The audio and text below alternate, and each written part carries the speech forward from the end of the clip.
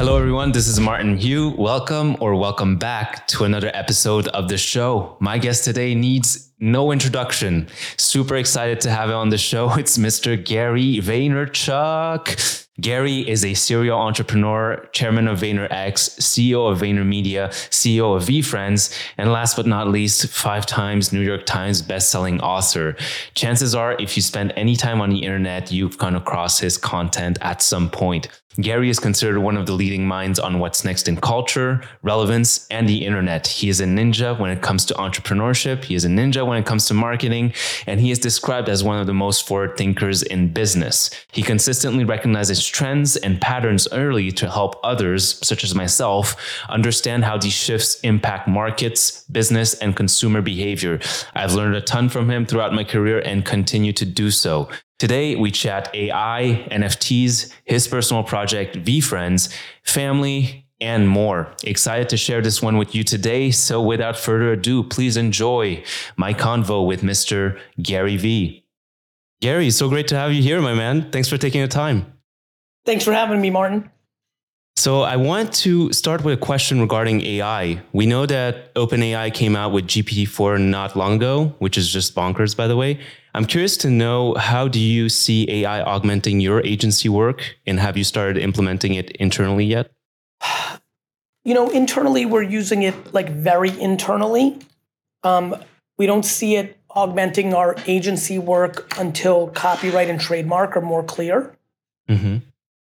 Right now, I think there's a lot of concern, confusion, optimism, clarity needed, curiosity on what are the sources of the creative and what are the commercial rights.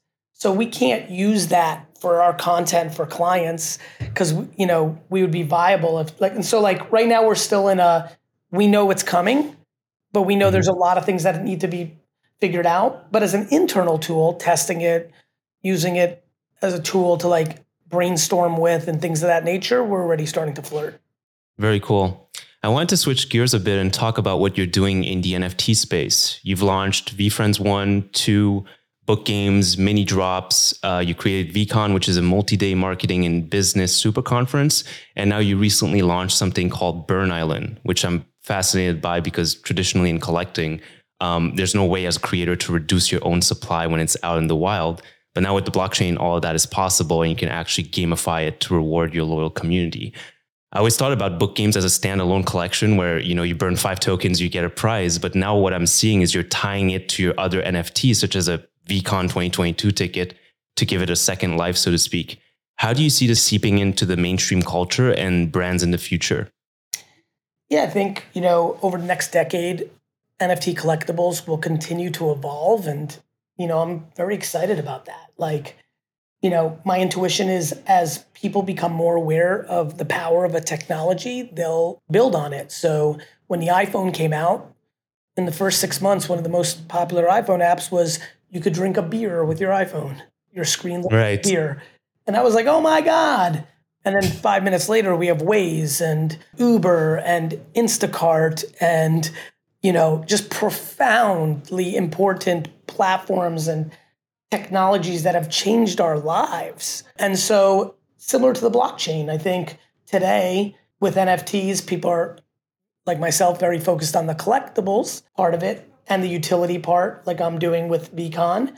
But I think 5, 7, 12 years from now, we will be taken aback by the execution of what a smart contract can do. Plus, I think it will seep into our everyday life, right? Title insurance, tickets to events. Tickets to events when I was in high school were pieces of paper with a barcode. Right. Even before, even old enough where it was pieces of paper.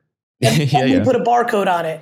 Then they made it an email confirmation with a barcode. Now we have it as QR codes, right? Mm-hmm. It's not going to stop with QR codes.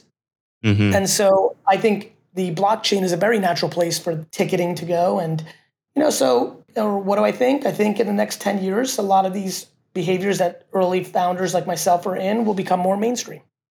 With Web3, I've definitely felt a deepening of community and loyalty towards brands and projects, so to speak. With that, I feel like both the love and the hate can be accentuated to extremes. How have you maneuvered communication in the NFT space where the inherent value of the token is not only tied to what you do, but it's also tied to market conditions, speculation, FUD, all that stuff. Like, what's a tip that you can give founders in the space to balance expectations and keep a healthy community? I think founders need to execute their mission. When I came out with VeeFriends, I needed to throw a 3-year conference that was attached to the VeeFriends, right? That's what I'm focused on. With Series 2, when you bought it, you got a box of trading cards. That was the utility, right?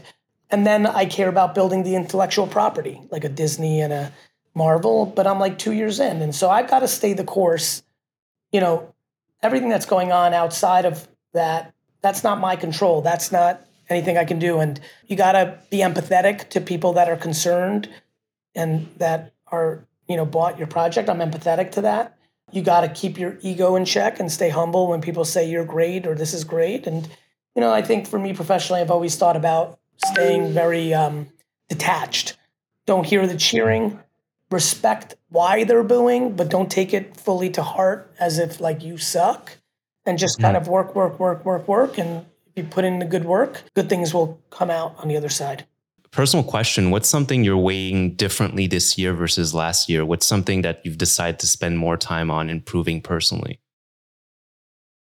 I continue to be down a path of providing candor more often. It's been a real challenge for me my whole career. Gary Vee's good at candor. Gary Vaynerchuk, the operator, struggles with it. I don't love conflict. I definitely hate making people feel sad. I've always felt that when you give candor, a lot of fear is injected into a person. Am I going to lose my job? So I continue to work on candor. I've also been very focused on having a higher percentage of protein go into my body and a lesser percentage of carbs. So that's been a focus in 2023 that I'm happy is off to a good start in the first 100 days of the year. I've also focused on keeping the good things from COVID. So I've traveled less when I haven't had to. I've continued to reach out to people on Instagram DM and LinkedIn and just say hi and see if I can connect for 5 or 15 minutes on Zoom. So those are some of the things. Very cool. You mentioned your next book will be titled Perfectly Parented. Is that like in the works right now? I didn't say specifically my next book. I said a book I'm desperately trying to put out before I die is that. My next book is going to be Jab, Jab, Jab, Left Hook, which is a follow-up to a book I wrote 10 years ago, which talks about the state of the union of how to do social media content strategically. But I will write Perfectly Parented at some point. And, I continue to go through my journey as a human, as a parent. And, I think I can tell that it's not ready to be completely cooked. And so when it's ready, it's like a nice bottle of wine. I know it's a good bottle of wine. And I know if I opened it right now, it'd be really good. But I have a feeling if I wait for the perfect time to pop it, that can be really profound. And I'd like to continue to sit on it. You often talk about how much your mom had an impact on you, on the person that you are today. Do you think it's foreseeable in the future to have you and her on the same podcast or in an interview? She's been very tough. I feel like I have a better chance to get like Obama and Trump on the podcast at the same time than I do to have my mom on it. She's incredibly private. And, she's just that behind the scenes kind of person. I'd like to sneak it in sometime before we can't sneak it in. And so hopefully over the next 40 years, I can trick her into it. How has your relationship with your dad evolved? I've seen you include more of him within your personal brand, and I think it's a beautiful thing. I saw him at VCon too. Do you have any advice on building a stronger and healthier relationship with your dad?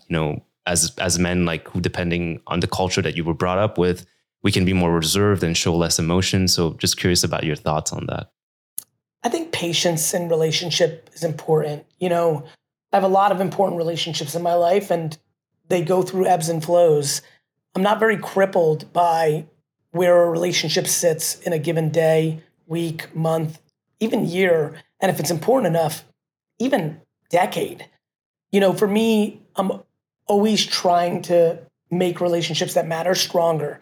Sometimes that's being more passive. Sometimes that's leaning in more. For my dad and I, it required us not working together for us to go on the journey where you saw at VCon. My dad and I were competitive with each other. And people can judge that. I think people tend to judge parents that are competitive with their children.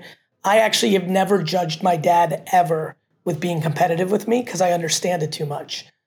I understand what it means to be fiercely competitive, even at the cost of doing things that would be deemingly considered politically incorrect. I'm completely inappropriate at New York Jets football games to opposing fans. I'm the least version of myself in that environment. And so for me and my dad, somewhere around 2005, it started getting really challenging.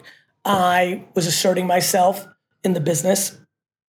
I had, for short of a better word, I had become the man to the distributors, to the customers, to our vendors, to the industry. I was 30 years old. My father was 52 years old. Mm. He was a young man. Yeah. And so, that's challenging. And for me, I was challenged because I was really doing the work and I wanted the freedom to do whatever I wanted. And my father, it was his business. Mm-hmm. And we were butting heads at a lot of issues. I mean, we had a 20-year fight on should the employees be able to buy product at cost. 20 years. 20 years my father and I fought. Every month, every week, every year, 4 times a year, sometimes 23 times a year on one single issue. Should the employees be able to buy the product at our cost? I said yes, he said no. And were they able to?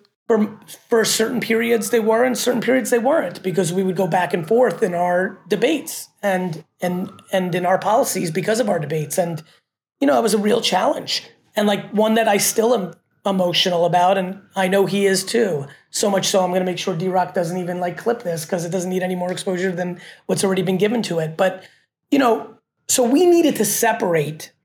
And in that separation, we had a lot of feelings for a half a decade. So from 2011 to 2016, I think we were decompressing from our, 15 years together, day in and day out.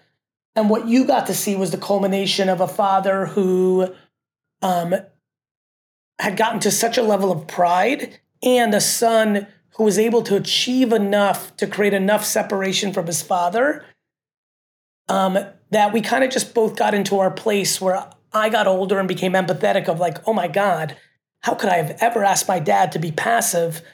When I was 22, I came into the business. He was 44, 3 years younger than I am now. And I'm like, hey man, go chill. I'm just starting. He was 44. It was his business. And so I became more compassionate of what made him want to keep a hand on the steering wheel. And for him, I think once I got to a certain level where he actually realized we were not competing, it went from him competing to him being proud. That's beautiful. And that's awesome. For anybody who's a child listening right now, having your parents proud of you is just a wildly emotionally good feeling. And so I went from having to compete with my father, which I was frustrated by because I'm like, hey, dude, I'm better than you. Really competing. Mm-hmm. To this incredible ultimate feeling of being on the receiving end of unbridled pride. At the same time that I had become even more compassionate for my father in why he was still heavy-handed when I had it. It was because he was not ready to be done. It was crazy for me to ask him to go into that place. And do you feel like you would be the same? What's that, brother? Do you feel like you would be the same if somebody, say one of your kids came into the business and... I think because I had the luxury of learning through my situation, I would never put my kid and myself in that position. Mm. I have a lot of empathy for my dad. He didn't know better. We were, he didn't have that context. We were immigrants, he knew that the kid comes and helps out in the store. That's what families do for each other. It was very different. And so, yeah, I could never, I'm 47. So if I had a 25-year-old son who had the juice, he or daughter, he would or she would be doing something very different. I would team up with them, but not in my business. I need to continue to drive my business. Gary, thank you so much for your time. You inspired me to start my own marketing agency 8 years ago, started podcasting because of you. I also got into NFTs because of you. And I want to be cognizant of your time, but do you have a minute for one quick ask? Sure. I figured this is the best chance I'll get to talk to you about this, but I own several restaurants and bars in Montreal. And I'm currently building a members club that's called Maya, where token holders get to attend our events everywhere in the world. So omakase dinners, all that stuff.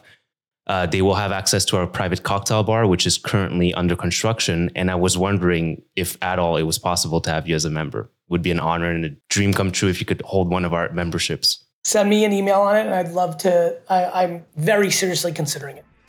Thank you so much. Cheers, brother. That's it for today's episode. I hope you enjoyed this show. And if you did, please consider leaving a rating or review on Apple, Spotify, or any other platform you're listening on. Your feedback is always super helpful. So if you could take 13 to 35 seconds of your time to share some thoughts with me, I'd really appreciate it. Thank you again for listening. And until next time.